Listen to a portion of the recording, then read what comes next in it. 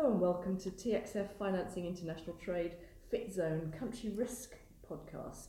I'm Catherine Morton, Head of Trade, Treasury and Risk at TXF, and I'm joined today here by Rebecca Harding, CEO of Coriolis Technologies. And in this segment, Risky Business, we're looking at the Americas. Broad topic. Shall we start with the big one? So I presume by the big one you mean the United States, so. And risks in the United States have fairly understandably increased over the last 6 months, and there is no sign of them abating. So where are these risks? Well, we've seen an increase in trade in our arms and weaponization index, so dual-use goods and arms trade have increased.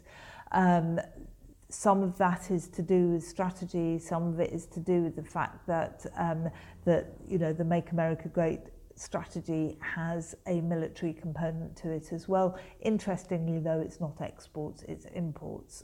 So it's not necessarily contributing to the big explicit problem, which is the budget deficit and the trade deficit.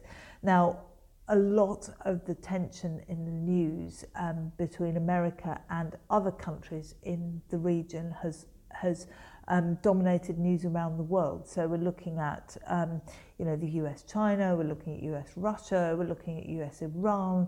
I was in a conference the other day where somebody said, Trump doesn't seem to be bothered about Europe anymore. Well, he's not bothered about Europe at the moment because his meeting with Europe on trade stuff is at the end of November. The midterms are out of the way. We saw an increase in the rhetoric in the US around the midterms to try and secure the Republican position. As we move towards the next presidential election, we will project that this type of rhetorical weaponization will only increase. He has a meeting. There are meetings with the G20 in a couple of weeks' time, and that will demonstrate whether or not this US-China trade conflict is going to come to a head, or whether actually they'll come to some kind of solution. The rooms aren't looking that good at the moment. So I think the United States is exporting brilliantly its populism around the world. So if it's become an exporter of anything, it's this populism which has been bubbling under the surface everywhere for a long time. Populism in and for itself isn't new. We're seeing it in Europe, we're seeing it across Asia, but we're seeing it particularly strongly in America and Central America and South America. So Argentina has a strand of populist politics. Brazil has obviously elected a populist leader now.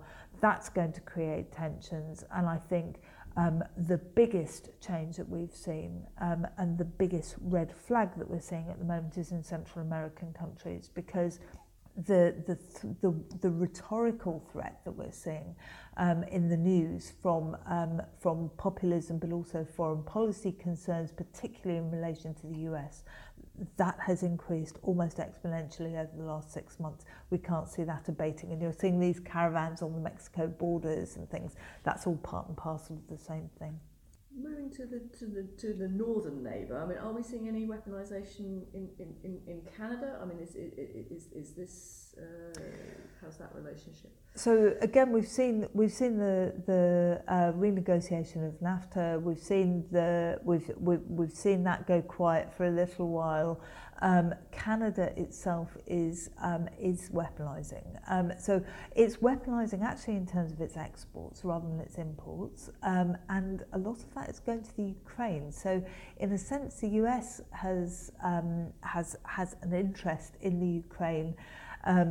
Outside of more general NATO politics, Canada is actually servicing some of the arms needs of that area, and that's actually a sort of almost a proxy conflict.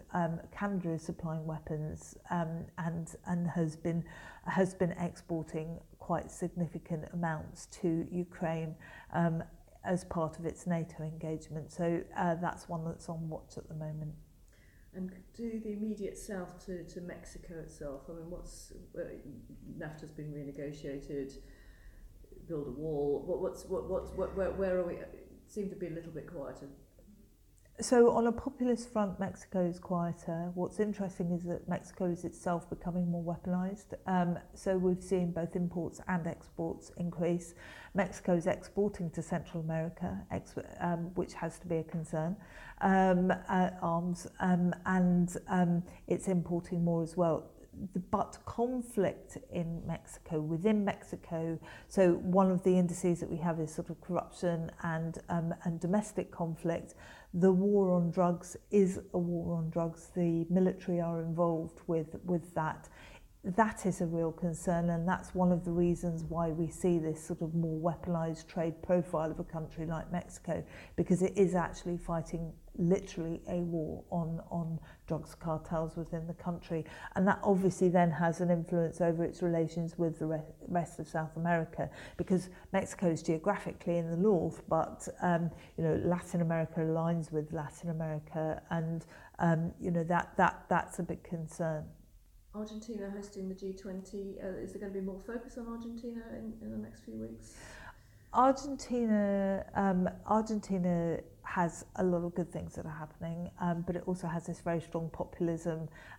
There will be a focus on Argentina, but I actually think they're probably going to have their thunder stolen by the US-China trade conflict. And Brazil, populism coming back there? What's already there? Populism has been there, and it's been evident in Brazilian politics for years. The problem with Brazilian politics is it's shifted to the right. The other thing about Brazil is that it's actually becoming a proxy for the trade war between China and the US because of soybeans. Exactly. So actually what's beginning to happen is you're seeing soybean supply chains shift. Now, that makes Brazil very dependent on the United States because Brazil can't plant enough soybeans at the moment to feed China, but China is moving towards Brazil and other countries as US tariffs start to bite. So, I mean, it's a difficult situation for Brazil. Levels of corruption are very high, and if it has trade dependencies, for example, on taking some of US produce and then shipping it onto forwarding it to China, that creates dependencies on almost on a dispute, and as soon as that gets resolved, if it gets resolved, then Brazil's trade situation changes, and that's a risk. Rebecca, thank you. Thank you.